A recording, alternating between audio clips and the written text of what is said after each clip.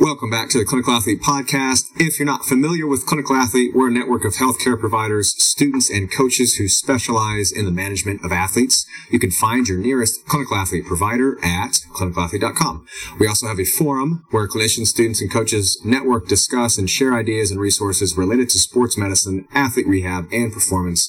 To join the forum or for potential listing on the Clinical Athlete directory and for all upcoming seminars, webinars, and events, details can be found on clinicalathlete.com. This podcast can also be found on our website along with YouTube, iTunes, Google Play, Spotify, Stitcher, and iHeartRadio. Reviews on these platforms are always appreciated. My name is Quinn Hennick. I'm a doctor of physical therapy in Orange County, California at Clinical Athlete Newport.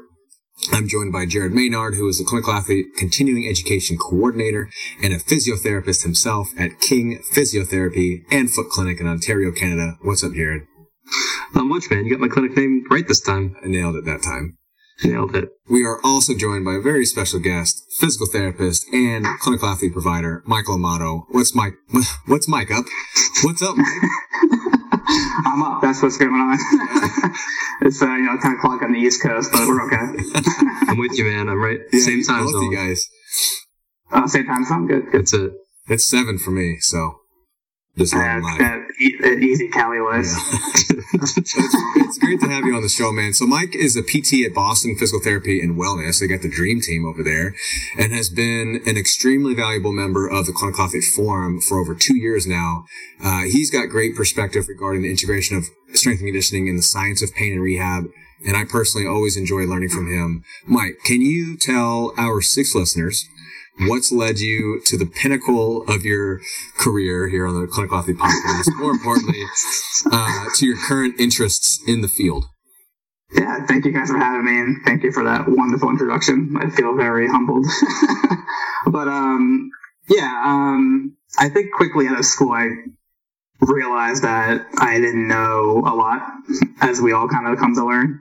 That just kind of led me to figuring out more of what I didn't know, and that I just stumbled upon Juggernaut, I think, one day, just by random, because one of my old classmates had been interested in powerlifting, so I kind of found an article that he read, and that kind of just opened up a black hole of me learning about strength and conditioning and realizing I don't know anything about this, and it seems pretty applicable to my field, even though I didn't get any of the education in school.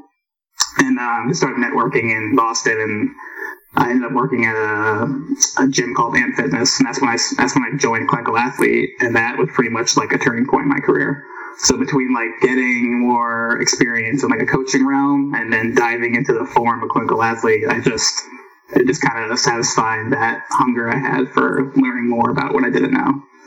This is one of my favorite things about Clinical Athlete is that I feel like I grow with you guys.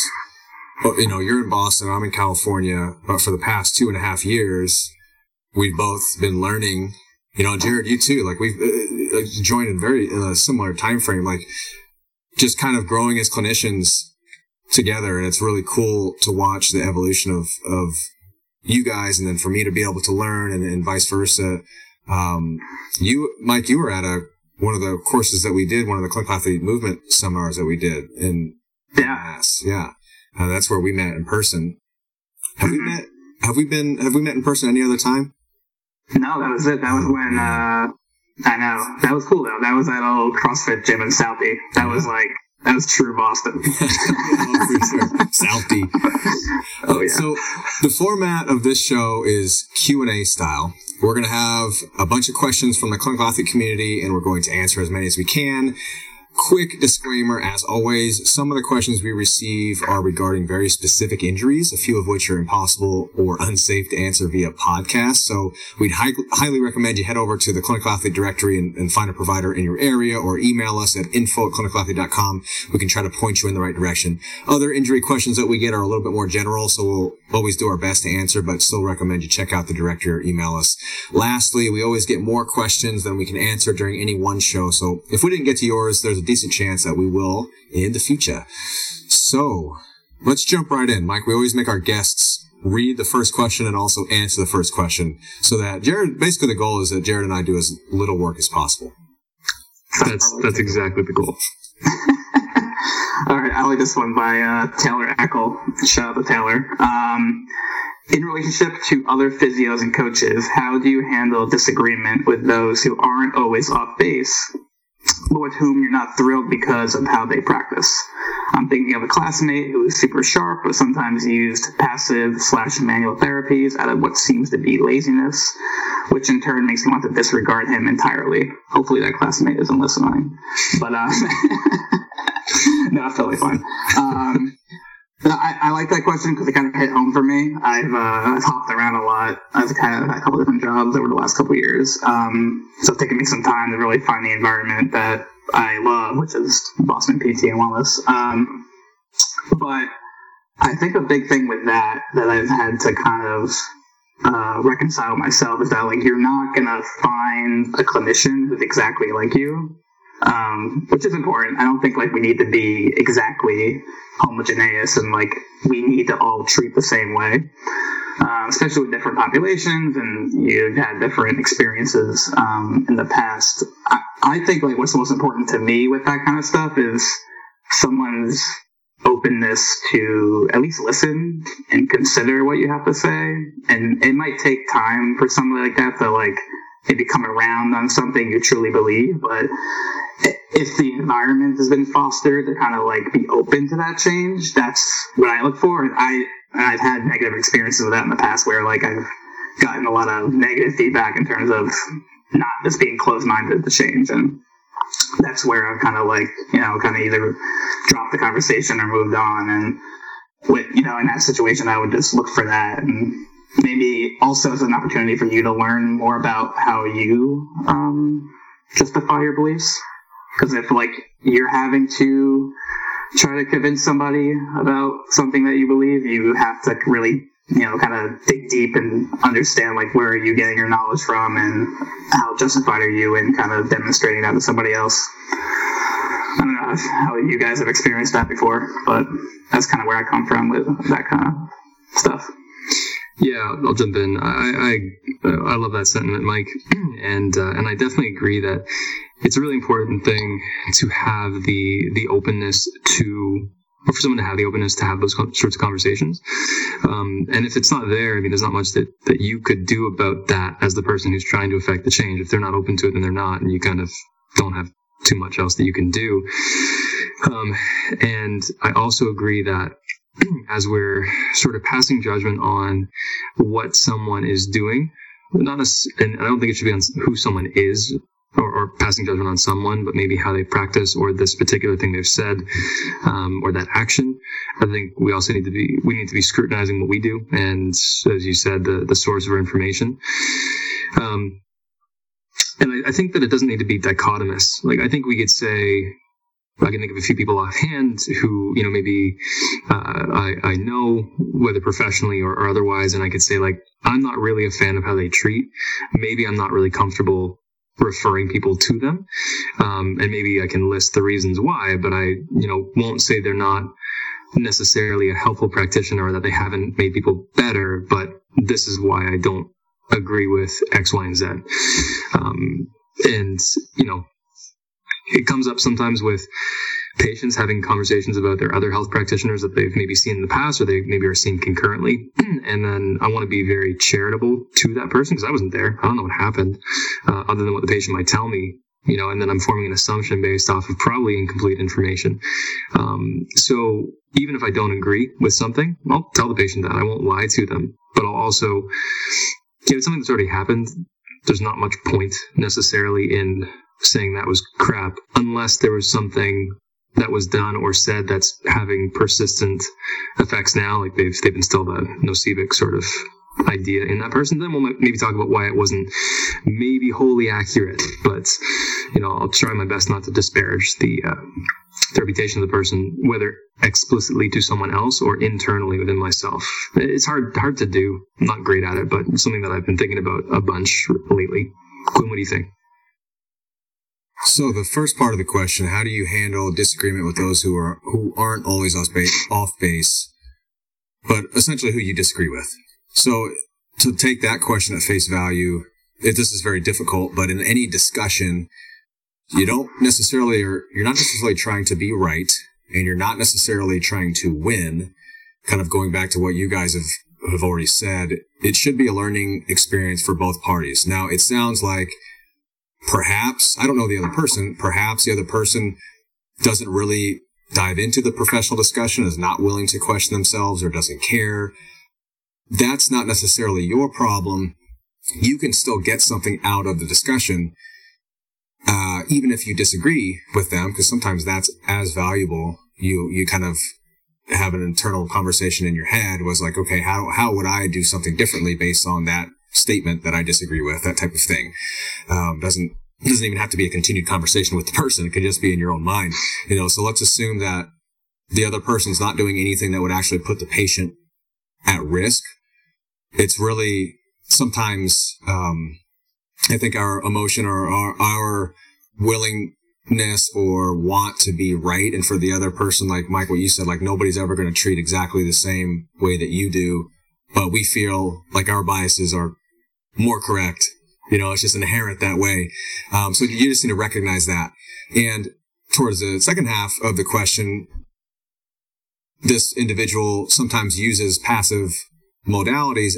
So that's not the issue. It doesn't seem like it's what seems to be the issue is that it's out of laziness.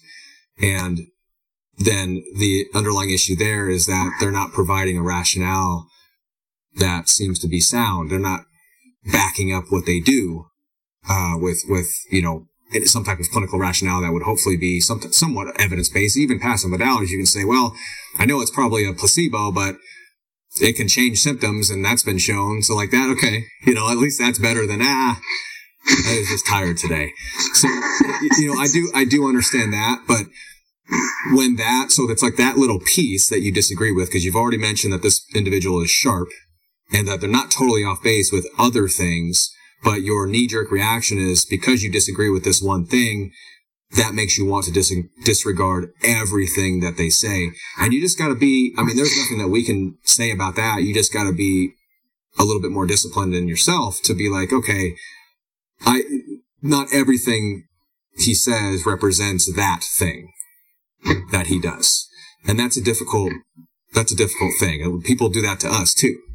Like somebody's probably doing that to you, and you wouldn't want that.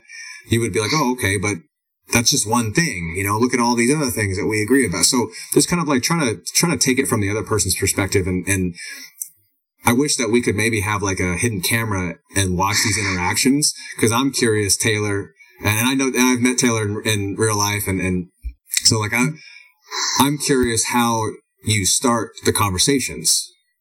So are you starting the discussions with a question, which is generally a little easier way to kind of, or nicer way to ease into a discussion like that? Oh, why were you doing that? Or like, can you explain that to me? Something like that, versus a statement, kind of a bold, where the other person now feels like they have to kind of defend, and they're all of a sudden, right off the bat, they're on the defensive. So just kind of watch how you're starting these discussions, and then use them as a learning experience for yourself, and don't necessarily try to the goal shouldn't be to try to convince the other person to be on your side, I guess is the bottom line for me. What do you guys think? Anything else on that? Good question. No, I like that. It should be about like two brains that trying to like dice it out and trying to figure out like what you both know, what you don't know, and hopefully walk away with something to like question and look into further. For sure. Yeah, and I like what you said, Quinn, about this should be a learning opportunity for the person asking the question too. If it doesn't go well, there should be, an opportunity for analysis. Why might it not have gone well? What could I do better the next time? And then, that's a plus. Ultimately, we're all on the same team, right? Like, we should be... That's it. It shouldn't be that like a competition, like within clinicians, because who's the most important person in the room? It's the patient. So if the clinicians and then me amongst themselves trying to be the show, where does that lead the patients? It's just like sometimes we forget about that. Yeah, for sure. Okay, it's my turn, I think, to read a question. I'm going to read a question that I know very little to nothing about, and it's because it's an interesting thing that I'll probably try to learn more about. Anthony DaCosta asks, this probably won't apply to too many athletes because they're physically active, but Not sure if you guys have heard about the affective reflective theory of physical inactivity. The premise of the theory is that people are most likely to make decisions to exercise based on their emotional states as opposed to using cognition to weigh the pros and cons of engaging in exercise. In short, people are more likely to engage in behavior that makes them feel good and avoid behaviors that don't. Knowing this, how do you get people who are sedentary to buy into your therapeutic exercises in the clinic and at home? This is a fantastic question, and I'll preface it by saying my patient population doesn't fit this question or like the very last part of that question very well, because 99.9% of my population are physically active. I call them athletes because their goals of coming to see me are athletic. Whether or not they're any good at that endeavor is a different story if we want to define athlete. But so I'm coming from that angle. Just wanted to kind of throw that out there. But I had heard of the affective reflective theory or the AR theory, but I didn't know anything about it. And I did a little bit of digging, and just for everyone's reference, I found an open access paper on it, and it's titled Affective Reflective Theory of Physical Inactivity and Exercise, Foundations and Preliminary Evidence. And this is actually from June of 2017. So pretty recent synthesis of the theory. And essentially, to just piggyback on what Anthony already said, it's a dual process model. So you have a type 1, this is all happening within the person, within their like kind of thinking process. There's type 1 process and there's type 2 process. I found that actually parallel to type 1 and type 2 thinking that's described in the book called Thinking Fast and Slow by Daniel Kahneman. It's a very, very similar premise, actually. The theory assumes that exercise-related stimuli trigger automatic associations and a resulting automatic affective evaluation of exercise. So it's kind of like that knee-jerk reaction. That's the type 1 process. And that's going back to Anthony, like that's the emotion of it. How do you feel about exercise in general?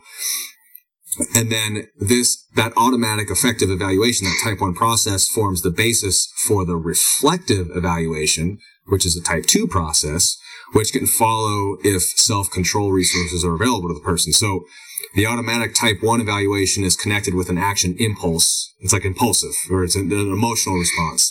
Whereas the reflective type 2 evaluation can result in planning. So you're taking a step back and you're actually thinking about things and what you want to do, based on your initial state.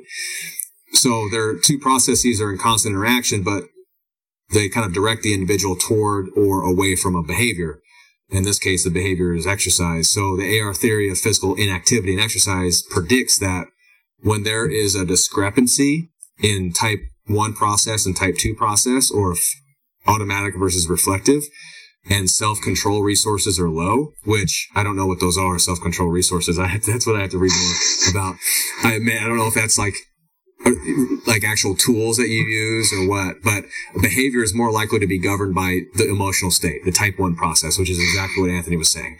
And so I guess you would assume that if somebody's sedentary and they already don't enjoy exercise, they're going to be more likely to have to act on that premise, that type 1 process. So I guess for me, it's about creating context. Like if somebody, every now and then I do get like a relative of one of the athletes I have, and they come in a suit and tie and briefcase, and they're like, my back hurts when I was flying to Korea for my CEO meetings. And I'm like, oh shit.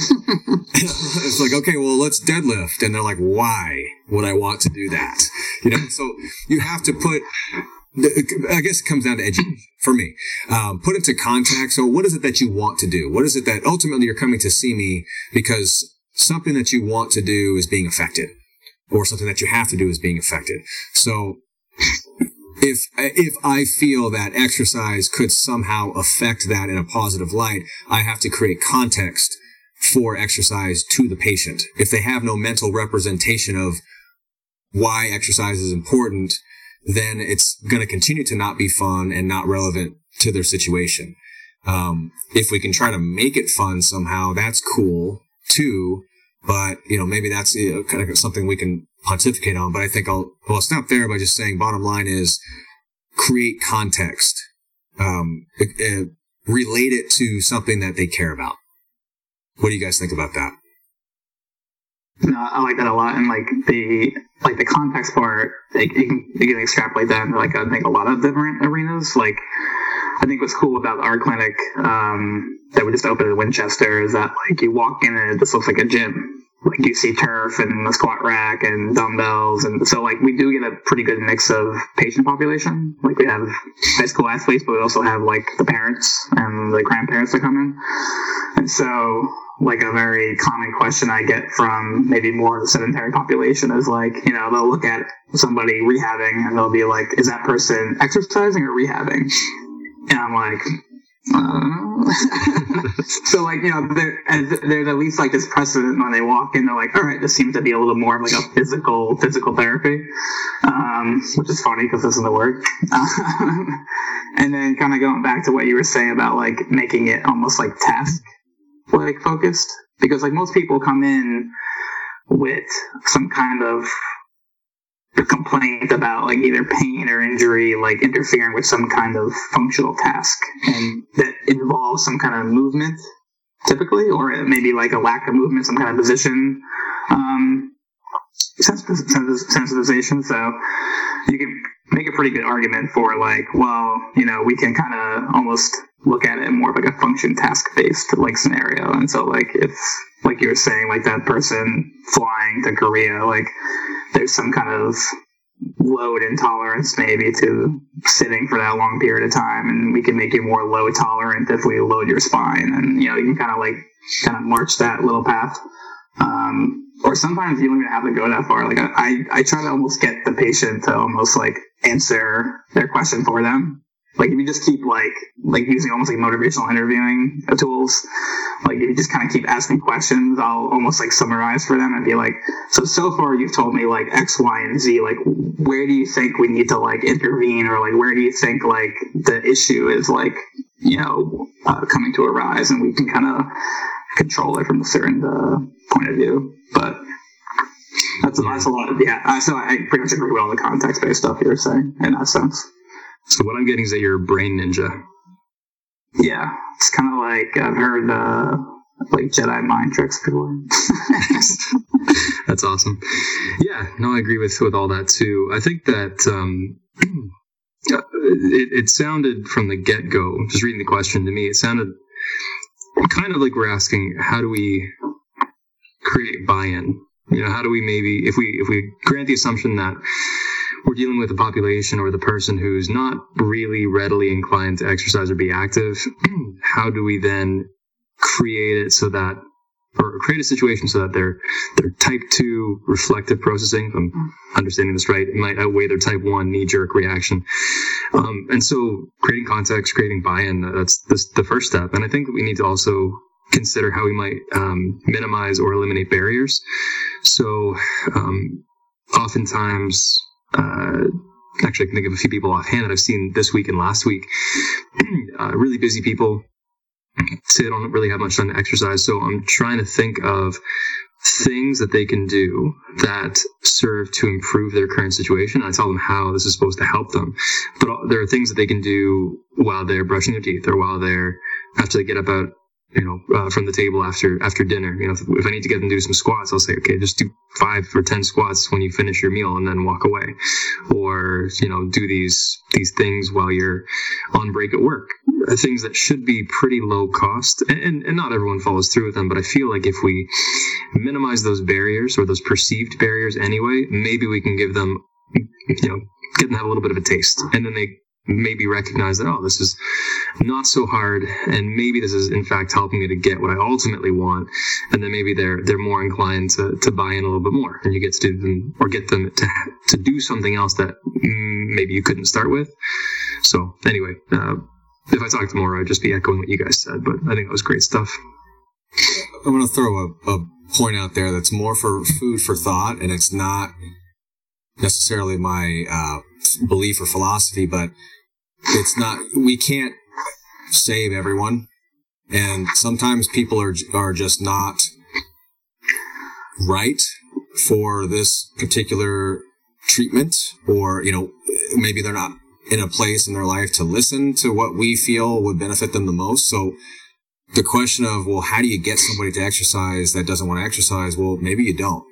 Maybe you explain all these things. You explain why you think maybe this particular activity would be beneficial for them to do. You've explained all that. You've tried to get them to answer their own questions, but they are still just not willing.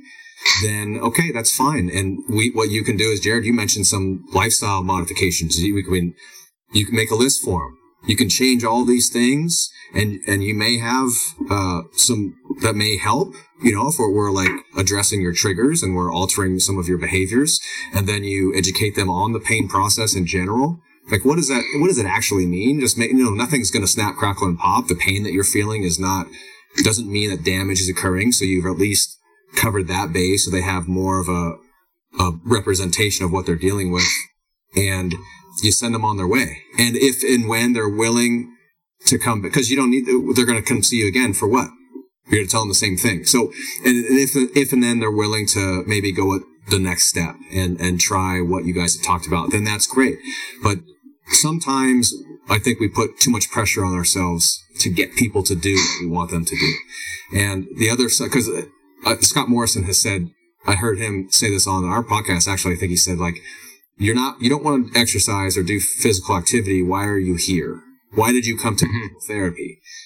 Maybe people have a weird contextual framework of what physical therapy is, but there's a disconnect there. And then I've heard Greg Lehman kind of echo similar things, like not everyone needs to squat, deadlift, bench press, and throw shit around. Like, or maybe, it would benefit them, but it kind of goes back to what I said. They're just not willing.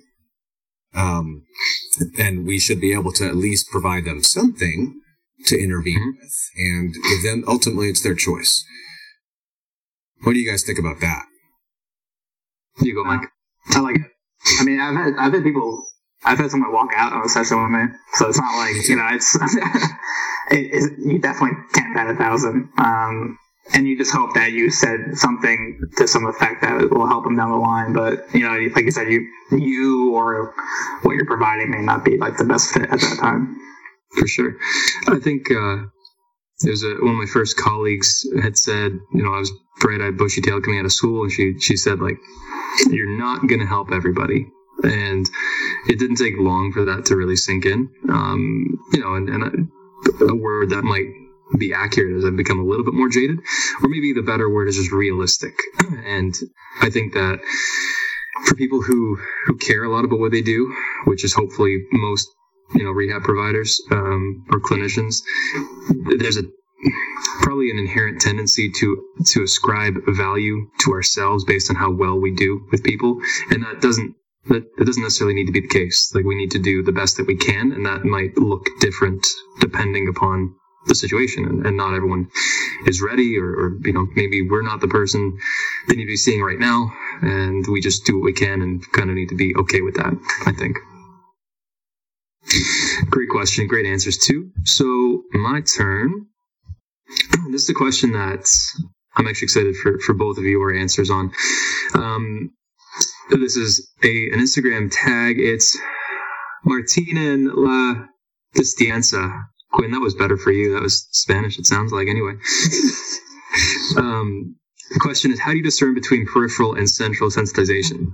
And my answer is, I don't know.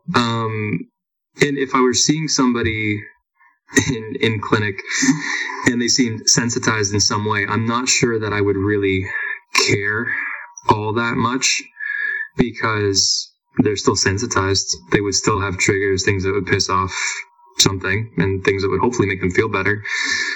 They would still have a history of those symptoms, and this is again assuming that no red flags are present. We don't have any sort of weird systemic things going on. So I wouldn't really care that much. I don't think I'd assess any differently. I don't think I'd treat any differently whether I had a diagnosis of centralized or central sensitization versus peripheral sensitization. I'd care more about what they can tolerate right now.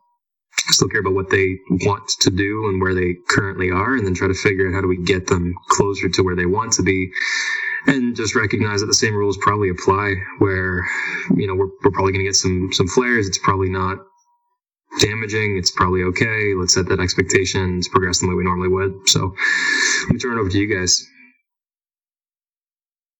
Yeah, so I feel like I knew we were gonna pick that one. It's chock full of stuff. It's interesting to me coming from like just reading the research on and reading Explain Pain Supercharged, and they talk about these concepts a lot. And I'm not denying that they're not real, but I think what's always kind of hard to conceptualize and maybe step back and kind of take in the big picture is that like all these things are like models. So like we're trying our best, like, and that's what science does, is that we just kind of reduce things to its parts and then try to build it back up into like a model that makes sense so that we can like learn from it, teach other people, and hopefully it can like kind of progress our knowledge forward. And so with this peripheral versus central sensitization, like it's one of those areas where I think it may have to do with, it's a really great research topic, and it's a great way of understanding more of what's kind of going on under the iceberg. So I kind of use this like iceberg analogy where like what you need to know to kind of pass on to the patient, and what like you need to know to actually effectively like know the information. And it might be one of those topics that like it just doesn't come across well that clinically. And I could be wrong, and I've seen some Twitter arguments over this on how to like treat certain neuralgias and things like that, and that may be indicated. But when I have a patient in front of me, I think like it's kind of almost like this catch-22, is that like I think pain science and this whole biopsychosocial approach is kind of taking this more wholeness picture.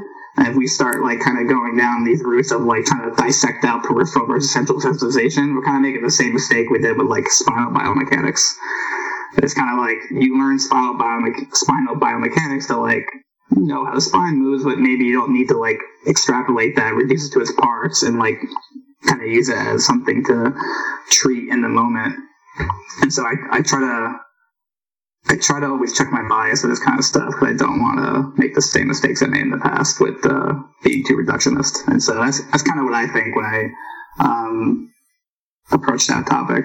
Now, if I wanted to like speak even further about it, I'd probably say I would probably use more of a predictive processing model over that. And I don't know if that topic's too big to get into that, but I'll let Quinn talk before I start to ramble off on that. Let me, before Quinn does, I called that the words predictive processing would make at least one appearance in this podcast, even if we had no questions containing it. You can't. It's availability bias about it. Yeah, it's availability bias. We're defining central sensitization, I think, potentially being misrepresented in this dichotomy. I think it's my understanding that central sensitization is not necessarily synonymous with a psychosomatic issue. So I think when we hear central sensitization, we then think, oh, it's the psychosocial element of pain now. They've now centralized their pain experience. But I've seen central sensitization defined clinically as, let's say somebody's coming in with acute local knee pain. It's mechanical. It's very specific to the spot. It's consistent. And then over time, as it becomes more chronic, it jumps around, but it's not local. It's not pinpoint anymore. It's more diffuse around the knee, or it's like in the back of the knee today. It's a side, it's a front. It's like the patient becomes less able to describe it with any consistency. I've seen central sensitization defined as that process, which is still perceived as peripheral by the patient. It's still their knee, but the mental, I guess the description of central sensitization is that now the mental map of the sensory map is now more kind of diffuse and broad. Like if you wear a glove on your hand, the brain map is now one big representation of your hand is now just one finger instead of 5 digits over time, something like that. So I think it's a false dichotomy. Peripheral sensitization versus central sensitization. I think it comes down to what both of you have said, is ultimately what do they want to do? What can they do currently? How can we bridge that? And it doesn't really matter. You just take the symptoms as they are, and it doesn't necessarily make a difference. I don't know if there's any valid way to differentiate, because I don't think that those terms are defined well enough. to create that type of dichotomy. And then I don't think that we have interventions that are specific to central sensitization versus specific to peripheral sensitization. And if we do want to make it central sensitization is more synonymous with the psychosocial side of things, then okay, we can measure fear avoidance with certain questionnaires. We can ask them about their anxiousness or kinesiophobia. We can measure that with certain questionnaires again, but does that ultimately change what we do? I don't know. I don't think the answer is yes with any definity. So that's kind of my thought on it. I think we need better definitions of these things before we can parse out different assessment tools and ultimately intervention tools. Now, predictive processing. Tell us everything, Mike. I don't know anything about it, but I mean, in terms of this peripheral versus central sensitization, I think it could be a really easy compromise when you start to use a model like predictive processing, which looks at what are the top-down influences from the central nervous system and what are the bottoms-up influences from like the sensory information coming in from the environment or coming in from the body. And I have a better time rationalizing that approach in my head because and this may not be a parallel to central versus peripheral sensitization, but, someone is coming to me and, like you said, they've had, multiple year chronic knee pain history, and, through the interview, I'm understanding their beliefs, and maybe they have some maladaptive beliefs and some avoidance of activity, and, maybe they've been fed some imaging information that they kind of perseverate on. Then I'm thinking, like, all right, they have a very strong top-down model of what their knee is, and that's changed over time, and context is very significant in this episode, and that's why maybe the knee pain is kind of weird and uncertain and kind of random pattern. It doesn't really like fit a specific like location that you can pinpoint. And for someone like that, I'm like, well, they're still going to need some peripheral or bottoms up stimulation from exercise or movement, but they're also going to need like top-down, reconceptualization, top-down reframing, or else it's not going to match up. Like my argument is like PT can't be done like under anesthesia, or like PT, like you can't like knock somebody out and make them forget like what they did in the session, or they're probably not going to have like that positive outcome. So it needs to be like this conscious event with this kind of unconscious or non-conscious peripheral input that you're providing through hopefully movement, and that's what kind of makes sense to me. And I think that the predictive processing model maybe has that compromise with some of the brain-centric and kind of peripheral-centric models that we've kind of battled back and forth over the years. Does that make any sense? It totally does. 100%.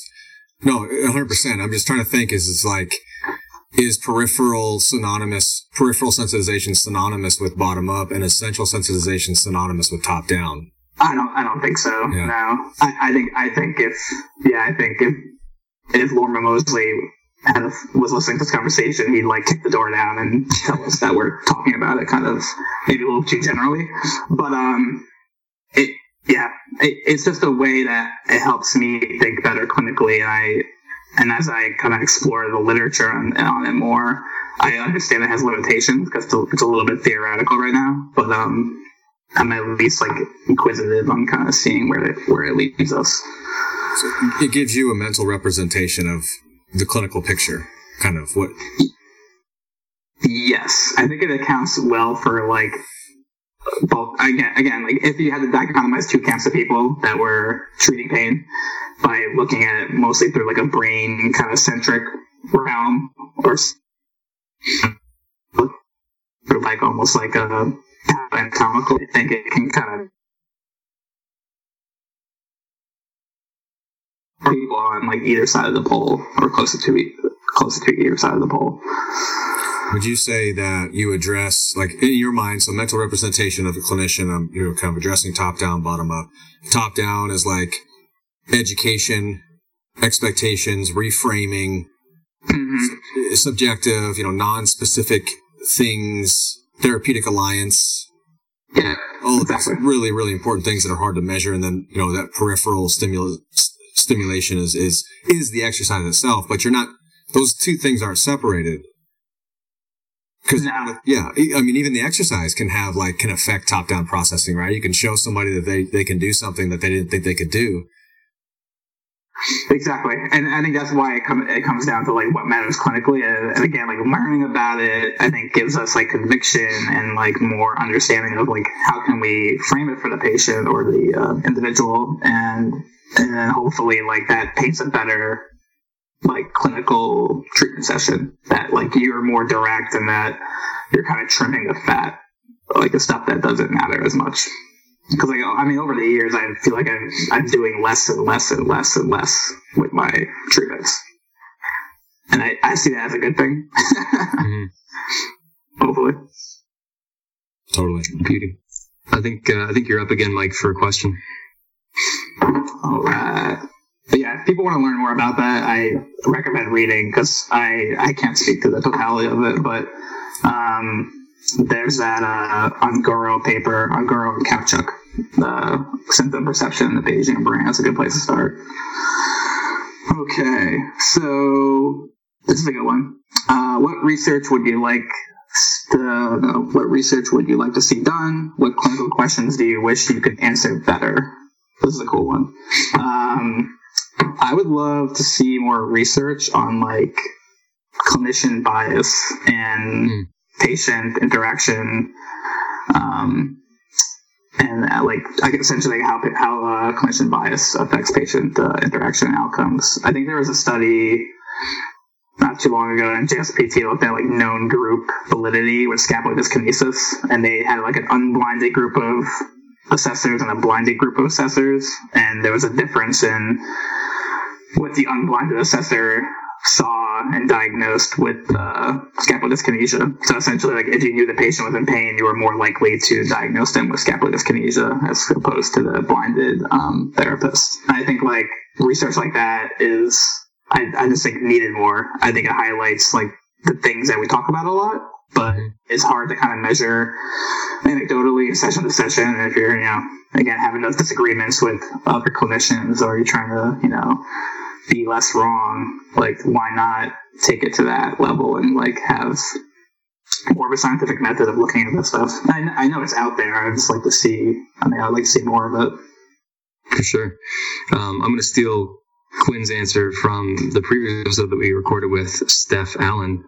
I'd like to see more research done on acute chronic workload ratio, specifically for barbell sport athletes, because currently all the research has been done on field sport athletes. So one of the questions that we tackled in Steph's episode was, how do we apply those concepts? And Quinn answered, well, so we can't really right now. We can kind of guess at certain things and apply, concepts, but to say that we're really applying acute chronic workload ratio principles as they stand in the literature right now is a bit of a stretch. So I'd love to see some of that, because I think there's a big hunger for that. I've seen a lot of posts on social media from people talking about that sweet spot, that 0.8 to 1.3 ratio, but not necessarily in the context of field sport athletes. It's kind of been like, hey, this is a thing that we should look for like everything. And we have to be like, well, like we can't say that right now because we just don't know that, right? So I'd love to see some of that done. Me too. It's crazy. Along the same lines, the notion and the concept of training load monitoring is where I'm basing a lot of my practice on currently, because it simplifies, it distills things down for me as a clinician and also for the patient to just essentially work within your means and progress gradually. And we can put a conceptual framework on that. However, right now where we're at is like we have literature that's just giving us data. And so like with acute chronic workload ratios, we're just collecting mountains of data that are spewing specific ratios. And then we're finding that some subset groups of athletes, very, specific sports, specific times of the year, specific levels are showing different percentage of risks of injury based on what they're currently doing in training. It's like, that's great. That's a great place to start. The problem is it's 100% data and correlation driven. We don't know which way the arrow is going.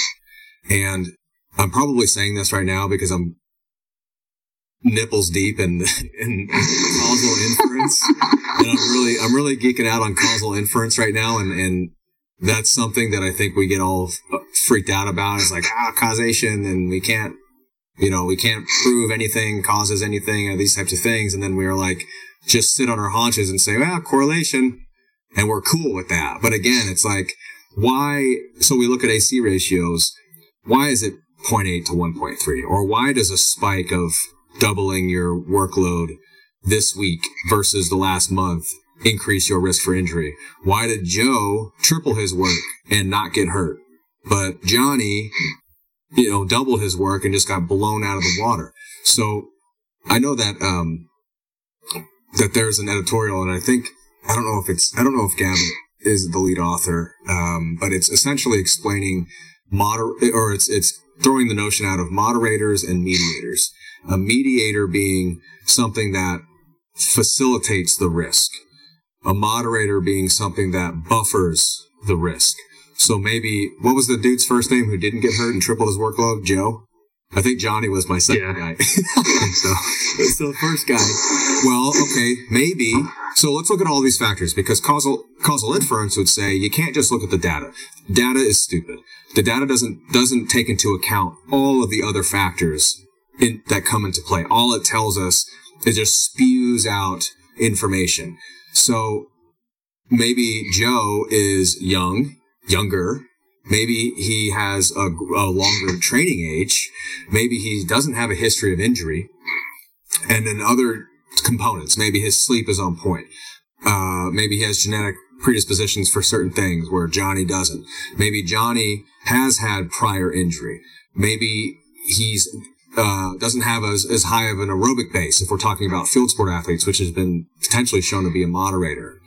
Just aerobic capacity in general can maybe have a protective factor. So we've got to start looking at these other factors and then figuring out why some people respond favorably to certain programs or certain progressions and others don't. Because it's real easy, because right now all we're at is like, don't spike their workload too fast and don't do too little. And honestly, that's where we're at. Because the specific ratio itself, you can really only extrapolate it to the subsets, the types of athletes that they were tested on. And even they're calling to question even the way that those ratios were calculated. And we talked about this with Gavin on the podcast that's going to be released soon, with coupled versus uncoupled AC ratios and some statistical problems with coupled ratios. So, and we went into detail with that. So we'll get into that. But I think that's what we need. We need to figure out other factors. We need more prospective data on training load monitoring. That's what I really, really want to see. And I think that's the direction that it's headed. Like, when your causal inference, is that from the Book of Why? Is that where you're in right now? That's currently what I'm reading, the Book of Why. Okay.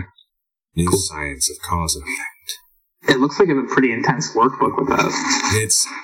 So the supplemental information, because I'm listening to it on audiobook, and I printed out the supplemental packet, which is just like the diagrams and the figures and things that are in the book. But it's 80 pages of that. And so as I'm listening to it, I'm like trying to, for me, still like physically taking notes is the best way for me to learn. It gives me that mental representation because I can put it into my own words. I can like draw my own little diagrams, these types of things. So that's what I'm into right now. Yeah, you're just updating your top-down model. Oh, there he is. There you go. And it's I don't know if it's nothing crazy new. It's just like, let's take it a step further. Like we do cause and effect all the time. Like we know that the rooster doesn't make the sun come up. Like we know the common sense tells us the direction of that arrow, but with more complicated scientific questions, that we don't know which direction the arrow is pointing. And if we can have a better idea of that, then our interventions can matter more. I like that. For sure. We should probably bring this in because Mike, it is late for you, and we appreciate you sacrificing some video gaming time to chat with us nerds. You play video games, Mike? I'm deep into Red Dead right now. Hey, where can people find out more about you? I have a I have an Instagram that I don't post a lot on, but I am like responsive to it. So this is my name, Michael Viamato, on Instagram. I'll post stories about like my mediocre lifting, and it's pretty sweet though. Yeah, it's fine. Well, and you're I get articles from you. Yeah, I'll post articles. Yeah. I'll do like whatever is interesting me that day or week. And it may just be totally out of left field, But sorry. Yes. I didn't mean to interrupt you. I was going to say that could be really helpful for people who, like you mentioned, you encourage people to do some reading in reference to the predictive processing model, because that's some interesting stuff, and it's better to go with the source material. That I've found people like yourself and other folks who throw out papers on Instagram are really helpful because at least it lets me see what's out there and then figure out, oh, that's interesting. Let me go read that later, and then it kind of starts me down the rabbit hole. So people should check that out. Plus, you get to look at Mike's hair. It's fantastic. I'm trying, man. It's a slow process, but we're gonna get it down to here. Oh, seriously? It's audio.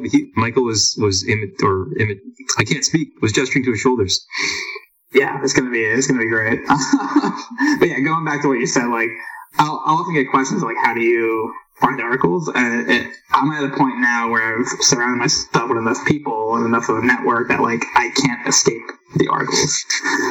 They find you. Like, yeah, exactly. But that's like something I think everyone should kind of strive for. And like I stress it a lot with everyone is like, or students or young clinicians who ask me questions. Is like, just go to the primary source. Like you can't read enough. So if you want to read more, you can follow me. But yeah, and I get to work with a great team over at Boston PT Wellness. So you can find some of my coworkers on Instagram too, a little more famous than I am. But Zach Gabor, Steph Allen, they're all great. Zach's notoriously quiet, right? Doesn't like to talk a lot. No, he doesn't really he doesn't spend any time on social media. He's kind of just, What a hermit. Yeah, right. Well, hopefully this can be a kick in the ass for you to post more. Exactly. The world needs you. I'm trying little by little. Well, thanks so much for being on the show, dude. This was awesome. Yeah, thank you for having me. This is great. Yeah, and I'm cool with staying up late. This is fun. Okay. Jared, thanks again, as always. My pleasure, man. And we'll see everyone next time.